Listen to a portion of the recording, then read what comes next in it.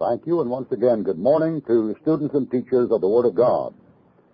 We're still studying on the Theological Seminar of the Air, the great, grand, and glorious Bible doctrines that deal with Christology. Our lesson today, we're dealing with the Ascension of Christ. Now, you understand these Theological Seminar broadcasts, we're dealing with what the Bible says about these matters, and not merely what it is presumed to teach. For this reason, we never have a broadcast where we give less than 40 verses of Scripture and all the verses that deal with a particular subject under question. The hop, skip, and jump rabbit method, the jackrabbit method of trying to prove a doctrine or a heresy by taking 8 or 9 verses out of context is the obscene and blasphemous, vulgar way that most Bible doctrine is handled these days. We do not subscribe to this approach. After all, you can make the Bible prove anything if you just mess with it enough. I think anybody knows that. I could take a reference from Ecclesiastes 3, saying there's a time to kill and a time to dance. I could take a reference from Job, saying the tabernacles of robbers prosper and they that provoke God are secure, and combine these with a verse in Malachi that says they that tempt God are happy and the wicked are delivered, and I would have a good, sound, scriptural church which would be based on hell. Now, I only say that because the average person in America is such a Bible ignoramus. When I mean that, I mean the average church-going, professing Christian, that you can pull almost anything off on him. Some of the people who quote the most Scripture in America are some of the biggest heretics that ever lived. I've known people who put out a tract with 35 verses in it that dealt with baptism, and not one time did the tract writer ever tell the reader the context of one single verse that was quoted. So in these broadcasts, we give you what the Scriptures say about a subject and then call to your attention the context in which they appear. After all, you cannot make intelligent meaning or application from the Word of God unless you learn to ask yourself, first of all, who is speaking, and number two, to whom is he speaking? Now, we're dealing with a comparatively simple subject today, the Ascension of Christ, which, of course, is believed by all Orthodox Christians professing of any nature, and yet profession is no guarantee, of course, of the new birth. James says the devils believe in God and tremble. Simon the sorcerer believed and was baptized, was in the gall of bitterness, the bond of iniquity, and, of course, the treasure of the first church was a devil. So belief in the fundamentals is no guarantee that the person is a Christian. However, in dealing with theological subjects from the person and work of Christ, we would have to have a lesson devoted to the Ascension of Christ, which is one of the main doctrines that deals with his present state. The life of Jesus Christ can be told as 4 great miracles: the Incarnation, the Resurrection, the Ascension, and the Second Coming. Those are the 4 main parts of his life. Now today we study the third of these miracles, the Ascension. The Ascension is that event in which Christ departed visibly and returned to heaven in Acts chapter 1. I think all of you know your Bibles, know that he went up one time and came back at John chapter 20. But when we speak of the Ascension, we're not referring to the temporary Ascension in John 20, where he would not let Mary touch him and then let the disciples touch him in less than 2 hours later, showing that he'd gone up and returned in that space of time. But we're talking about the permanent Ascension, the one that's permanent at least until the Second Coming. Now, Christ came to this earth as a humble baby. He left this earth as the exalted conqueror. When his earthly work was complete, he entered into his heavenly ministry of preparing the mansions and the high priestly work of intercession. In Acts chapter 1, we read about these matters, beginning at verse 9. When he had spoken these things, while they beheld, he was taken up, and a cloud received him out of their sight. And while they looked steadfastly toward heaven as he went up, behold, 2 men stood by them in white apparel, which also said, Ye men of Galilee, why stand ye gazing up into heaven? This same Jesus, which is taken up from you into heaven, shall so come in like manner as ye have seen him go into heaven. The description then can be summarized in 2 words. That is, he ascended visibly and bodily. Now, this ascension was prophesied and taught throughout the entire Bible. In Psalm 68:18, we read, Thou hast ascended on high, thou hast led captivity captive. In Psalm 110, verse 1, the Lord said to my Lord, Sit thou on my right hand, until I make thine enemies thy footstool. In Luke 9:5, it came to pass when the time was come that he should be received up, he steadfastly set his face to go to Jerusalem. In John 6:62, Christ said, "What then if you shall see the Son of Man ascend up where he was before?" Jesus said, "I go to my Father, and my Father is greater than I." Jesus said to Mary, "Touch me not, for I am not yet ascended to my Father, but go to my brethren and say to them, I ascend." Now, the Old Testament spoke of it, and Jesus taught it freely, this matter of his ascension. Therefore, the corrupt new Bibles that deny the ascension, Luke 24, verse 51 to 52, are not to be promoted or tolerated or condoned by anybody who believes the Word of God. We realize that Christian colleges and universities may recommend these blasphemous publications, but after all, they're trying to prove primarily that they are the final authority instead of the Word of God, so you may ignore their faculty members' teachings about these matters. The contemporary baloney being put out by the Christian colleges and universities is that if you can find the doctrine of the ascension or the doctrine of the virgin birth or the doctrine of the deity of Christ somewhere in a Bible, that Bible is reliable, even though it may attack the doctrine in another place. Now, that is the contemporary Red Party baloney being put out by fundamental Christian colleges and universities in America today.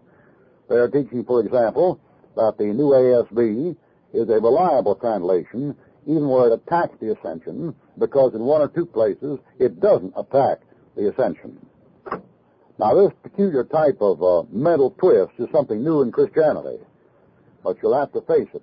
In Luke 24, verse 51 and 52, all the older manuscripts have been rejected by all the so-called new Bibles, and all the men who profess to be basing these new Bibles on older manuscripts simply lied to you. The 5 oldest documents in the world in Luke 24, verse 51 to 52, read as the King James. And the contemporary lying, corrupt baloney put out by faculty members is that the new Bibles are based on older manuscripts. Don't you believe it, son, for a minute. Luke 24, 51, and 52, dealing with the ascension, has been changed in every new version of the market, and the change is not based on the oldest manuscripts at all. As a matter of fact, it's based on one corrupt unfill. Now, the ascension was prophesied and taught in the Scriptures, and although the disciples didn't understand it any more than they understood the precious truths of his death, burial, and resurrection, they came to experience it. The ascension occurred 40 days after the resurrection. In the first place, the Lord Jesus Christ delayed going back to the Father to prove beyond a shadow of a doubt that he had actually risen from the dead. This was essential for the establishment of faith of the believers. Therefore, there wasn't any quick fly-by-night appearance like you read about in Greek mythology and Roman mythology and the Babylonian Chinese nonsense. Here's a man who lived historically, died historically, was seen by 500 witnesses, and then kept up his testimony for 40 days, so there couldn't be any possible misapprehension about the matter. He tarried in order to give the disciples more instruction in the Christian faith. In the post-resurrection period, Jesus was able to explain much of his past teaching in the light of that which occurred, his own death, burial, and resurrection. So in Acts chapter 1 and verse 3, we read in the authorized text, "To whom also he showed himself alive after his passion by many infallible proofs." Now, if it's infallible, it's absolute dogmatic authority that cannot be denied or abrogated, and so you will find all the new Bibles have taken the word infallible out of Acts 1:3. When I say the new Bibles, I mean the first 54 you pick up. There are 54 translations in the market, including the so-called Living Bible, which is not a Bible but a paraphrase, and it's not living either. Madison Avenue advertising has all kinds of ways of pulling things off these days, you know. And we have such productions of the ASB, the new ASB, the RSB, the new RSB, the International Bible, the Jerusalem Bible, the New English Bible, the Good News for Modern Man, the Cotton Patch Version, Weymouth, Moffat, Goodspeed, Berkeley, Centennial, Montgomery, the New World Translation, and the other 35. Now, these corrupt publications have all taken the word infallible out of Acts chapter 1, verse 3. And again, the thinking behind recommending the trash is that if you can find the resurrection mentioned somewhere in these Bibles, it's perfectly all right to attack a verse somewhere that deals with the resurrection. This twisted type of mental flip-flop, this sort of a Bugs Bananas 8 type of exegesis, is what is being taught at every major Christian university and college in America today.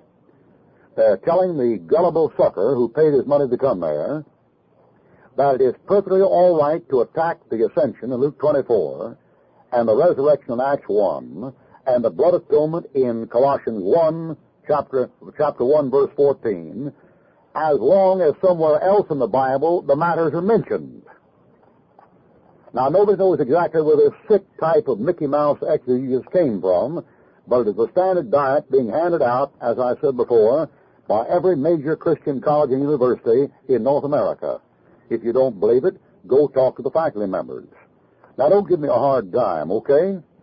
I mean, these messages are all on tape. If you want to accuse me of slander and take me to court, these messages are all on tape, and you can get copies of them. All you have to do is write Box 6035 here in Pensacola, Florida, and we can send you a tape copy of the broadcast. We document what we say. Instead of getting mad at some good radio man who has enough courage to broadcast the truth, get mad with me. I'm the guilty culprit. If you don't believe the new Bible's attack Acts 1:3 and Luke 24:51-52 and Colossians 1:14, call my hand. I got 4 aces and a joker. Now, the manner of the ascension. In Luke 24:51, it came to pass while he blessed them, he was parted from them and carried up into heaven. This is the verse that has been changed in the new Bibles, where the words, he was parted from them and carried up into heaven, are missing. We also have the new Bibles omitting the first half of verse 52, where it speaks about them worshiping Jesus Christ. So the new Bibles, recommended by anybody at any fundamental school or institution, have quietly attacked the ascension in verse 51 and the deity in verse 52 under the lame alibi that since the Bible speaks of the ascension and the deity of Christ in other places, it's perfectly all right to attack it in these 2 places. Now, as we said before, this is a sick type of thinking, which is a little hard to reconcile with what we call sanity, but it goes on quite regularly. Jesus Christ is now seated at the right hand of the Father. For Ephesians chapter 1, verse 20, we read, he's no longer in the grave. Instead, we read that Jesus Christ was set at God's right hand in the heavenly places.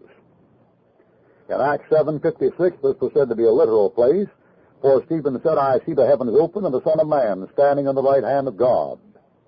The ascension was visible, not secret. It was seen and witnessed by the apostles. Jesus Christ left personally, visibly, and bodily, and we are told in like manner he will return in the second advent to this earth. Now, there's a great necessity for the Bible doctrine of the ascension, or of course it wouldn't have been put in the Word of God in a number of places. In the first place, heaven was Christ's home. And it was logical that when his work was complete, that he would return home again. In John 14:28, he said, I go unto the Father. Prophecy had to be fulfilled. He said he would return to the Father, and he did. The divine plan was that the Holy Spirit would not come to indwell believers until after the ascension of Christ. Therefore, the ascension had to precede Pentecost. In John 16:7, Jesus said, it is expedient for you that I go away, for if I go not away, the Comforter will not come unto you, but if I depart, I will send him unto you. The ascension of Christ, therefore, was a prerequisite for his further work in preparing mansions. In John 14:2 and 3, I go to prepare a place for you, and if I go and prepare a place for you, I will come again and receive you unto myself. Now, it would have been wonderful if Jesus could have lived on earth forever in his post-resurrection power, but that wasn't the plan of God for the church. The plan of God for the church was for the Holy Spirit to come and dwell the believer, so that believers could scatter out all over the earth and do what the Lord wanted done worldwide. Jesus' ascension had to complete the redemptive work that was required. John 20, verse 16 and 17. Jesus' ascension enabled his followers to do the promised greater works. John 14:12. Jesus ascended to enter into the ministry of intercession at God's throne. And we'll talk about that on our next broadcast. Jesus' ascension makes his ministry worldwide, not localized in Palestine. Notice in Matthew 28:18. Therefore, the ascension becomes a strong proof and an explanation of the resurrection body, which we talked about on the previous broadcast. Now, the purpose of the ascension. The Lord Jesus Christ, in the first place, ascended to glorify the Father. He said in John 17:1, Father, the hour is come, glorify thy Son, that thy Son also may glorify thee. He also ascended to become a prince and a savior to Israel, according to Acts 5:31. The Lord Jesus Christ ascended as a forerunner, opening the pathway for us. We read in Hebrews 6:20, whither the forerunner is for us entered, even Jesus. So he's the author and finisher of our faith, and he is also the runner who went ahead of us and prepared the track. Jesus ascended to prepare our heavenly abode in John 14:2, to be our high priest, Hebrews 9:21, and to take his appropriate place at the right hand of God in glory, Hebrews chapter 10, verse 12 to 13. Furthermore, the Lord Jesus Christ is the only person who ever ascended. We know from reading our Bibles that Moses was taken up after he died, Jude verse 9, Deuteronomy 34. We know that Elijah was caught up by a chariot of fire and horses of fire into heaven by a whirlwind, 2 Kings chapter 2. And we know that Enoch was translated that he should not see death, Genesis chapter 5, Hebrews chapter 11. But the word ascend means to go up under your own power. And we read in Isaiah chapter 14, the devil said, I will ascend. And God's comment to Lucifer in the passage was, thou shalt be brought down to hell, to the sides of the pit. Now the Lord Jesus Christ said to Nicodemus, no man hath ascended into heaven at any time, nobody except the Son of Man, which is in heaven. John 3:13. So you will find the last half of John 3:13 taken out of all the new so-called Bibles, which might better be called the theological flapdoodles of religious age gone mad on mythology and legend. The Lord Jesus Christ professed to be seated in heaven while he was talking with Nicodemus on this earth. And half of this verse in John 3:13 has been removed from the ASV and the new ASV. Exactly, it was removed from every Bible published by the National Council of Christian Churches. We are not criticizing or condemning. We are stating facts that can be proved in court. I want that clearly understood. On this broadcast, when we say that the ASV and the new ASV has omitted the verse that deals with the omnipresence of Christ in John 3:13, we are not criticizing a publication. We are simply saying that's a fact. If you don't believe it, lump it. Lump it. I mean, if you don't like it, lump it. If you don't believe it, you're up a tree without a way to get down, because that's what the new Bible say. They attacked the Ascension in Luke 24:51. They attacked the deity in Luke 24:52. They attacked the resurrection in Acts 1:3. And they attacked the omnipresence of Christ in John 3:13. Now, if you don't believe it, instead of being a crackpot nut and a bigoted, dogmatic, didactic, fanatical extremist, buy a copy and read it. Now, it is true the government regulations have prevented the truth from being broadcast nationwide anymore, all of the truth. That's very true. However, still in America, a man has the liberty to read. I would suggest, therefore, that you buy a copy of any Bible that came from anybody and check John 3:13 that deals with the matter of ascending into heaven. And in this broadcast, we're studying the biblical doctrine of the Ascension and see how the verse has been mutilated by all the new Bibles. If you find one Bible where it's not been mutilated, I'd be glad to apologize publicly and mention the Bible that has not mutilated the text. And while I'd be at it, I would also call to your attention the other 30 passages that have been mutilated in the Bible that doesn't mutilate John 3:13.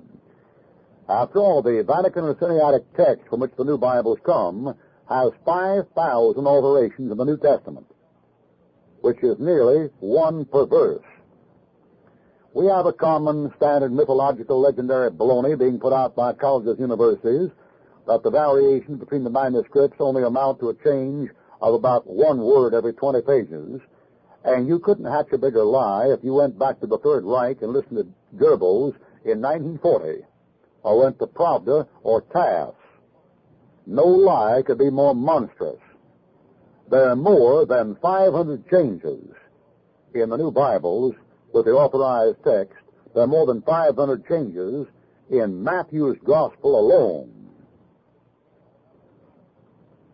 All right, the results of the Ascension.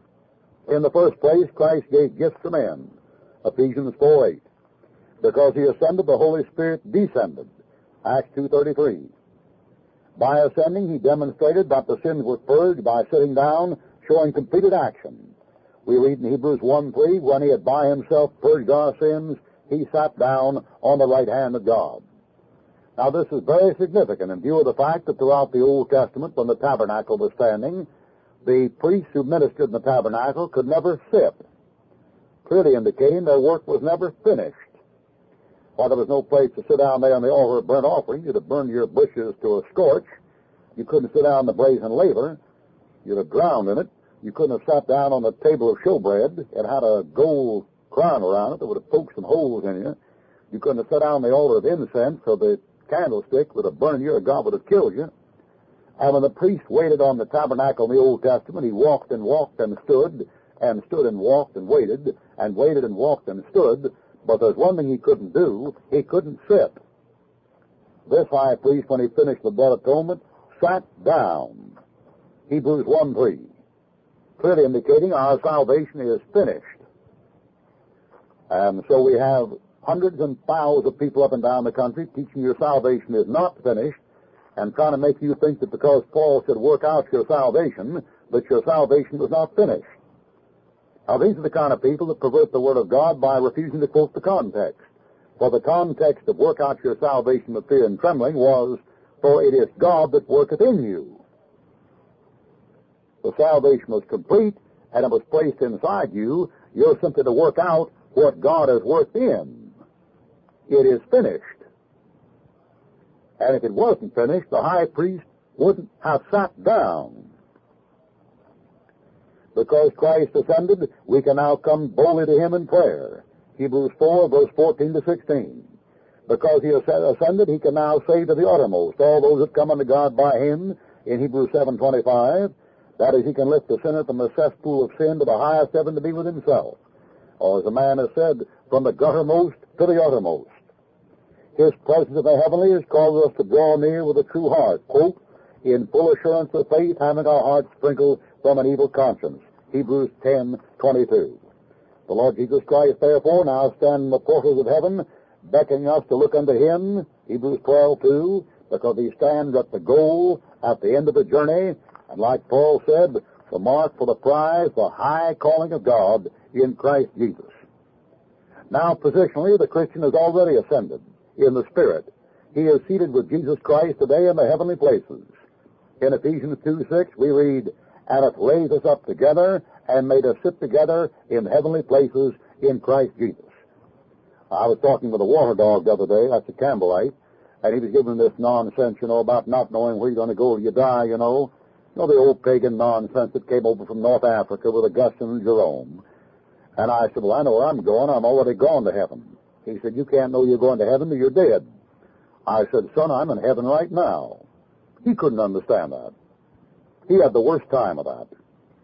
The natural man receiveth not the things of the Spirit of God, for they are foolishness unto him, neither can he know them, for they are spiritually discerned. Now, didn't that old bathtub proponent ever read, quote, God hath raised us up together and made us sit together in heavenly places in Christ Jesus? It's amazing how some of these bathtub babies have such a terrible time with the Word of God. Don't they know the Bible teaches that the born-again believer is in Christ, and Christ is in him, and he's part of Christ's bone and flesh, Ephesians 5, and part of his body, 1 Corinthians 12, and has already been raised up and gone home to glory, because he that is joined to the Lord is one spirit, and the Christian is in heavenly places in Christ. People do have a time with their Bible, don't they? Imagine a man trying to prove you can go to hell after you're saved by quoting Hebrews 6 and Hebrews 10 and 2 Peter 2 and 2 Peter 3, when the clear doctrinal statements in salvation teach the Christian has already gone on home to heaven. The only part of you that remains down here is your body. Your soul is still stuck in your body, but your spirit is one. He that is joined to the Lord is one spirit, joined with Christ, and you are present tense up there with him. Why, we're even told to come boldly to the throne of grace because we're already in the throne room. Or as the Lord said in Ephesians, accepted in the beloved. The Lord Jesus Christ ascended that he might fill all things. We read in Ephesians 4:10, he that descended is the same also that ascended up far above all heavens, that he might fill all things. And Simon Peter said he's gone into heaven, and is on the right hand of God, angels and authorities and powers being made subject unto him. His ascension became a coronation. That is, having ascended, angels, authorities, and powers are now subject unto him. Ascension then becomes one of the 6 articles of the mystery of godliness in 1 Timothy chapter 3, verse 16. That famous passage attacked by all the new Bibles, 1 Timothy 3:16, we read one of those articles was the ascension, the going back or the return to heaven. We read 1 Timothy 3:16, and without controversy, great is the mystery of godliness. God was manifest in the flesh, justified in the spirit, seen of angels, preached of the Gentiles, believed on in the world. Number 6, received up into glory. And for that reason, 1 Timothy 3:16 has been attacked in all the new Bibles. If you don't believe it, don't act like a little spoiled brat and kick the slats out of your crib and go around threatening and hollering like a madman. Buy you one and read it. Nothing like remedial reading to kill a bigot, wouldn't you say? 1 Timothy 3:16 says God was manifest in the flesh. That isn't what the new ASB says. That isn't what the ASB says. That isn't what the RSB says. That isn't what the International Bible says. That isn't what the Jerusalem Bible says. That isn't what the American Bible says. These new Bibles take out the deity of Christ in 1 Timothy 3:16 just like they'd slap off your head with an axe. And still call themselves Bibles because of the crippling and lame alibi and the stupid alibi that somewhere in the book you can find a verse that does back up the deity of Christ. Why buy a chameleon and a skunk and a bat that fights on both sides when you can get a pure, white, spotless lamb? I mean, if you get a dollar bill out of the bank, why not get it out of there instead of the bottom of a trash can? I grant you can find a diamond necklace in a sewer. That doesn't mean a sewer is a jewelry store. I grant you the new so-called Bibles may have the fundamentals somewhere in them. What does that prove? Monkey shines? Now, finally, because of the exaltation of Jesus Christ, one day every knee shall bow and every tongue shall confess that Jesus is Lord to the glory of God the Father. For Philippians 2:9 says, God hath highly exalted him and given him a name that is above every name. If you're a Christian, your job is clear. You're to worship and serve this Lord Jesus Christ, who defied the laws of gravity and ascended bodily, and was the only man who ever ascended up under his own power. Moses was taken up by Michael the archangel, Jude 9, after he was dead. Elijah had to have horses and chariots of fire for his transportation. Enoch was translated. God caught him up and picked him up. But the Lord Jesus Christ went up absolutely under his own power, without re-entry capsule, time machines, anti-gravitational devices, Houston Space Center, or any other of the modern, depraved, godless scientific nonsense and claptrap going on in the world today as man tries to ascend without the new birth. The devil said, I will ascend and put my throne above the stars of God. That is, he said, I'll go up in my own power. And the Lord said, thou shalt be brought down to hell, to the sides of the pit. My friend, the way up is the way down. The way down is the way up. If you want to get beyond Venus and Jupiter, the way to do it is down on your face, on your knees, before the Son of God. And if you want God to knock you down to the bottomless pit with your father the devil, then try to get up under your own power. For the only one who said, I will ascend, I will put my throne above the stars of God in the Bible, was Lucifer. Isaiah 14. He's going to be brought down to hell, and the blessed Son of God who rose bodily and went back said, I go to prepare a place for you. Therefore, he is the way, the truth, and the life. May the Lord bless you, and good day.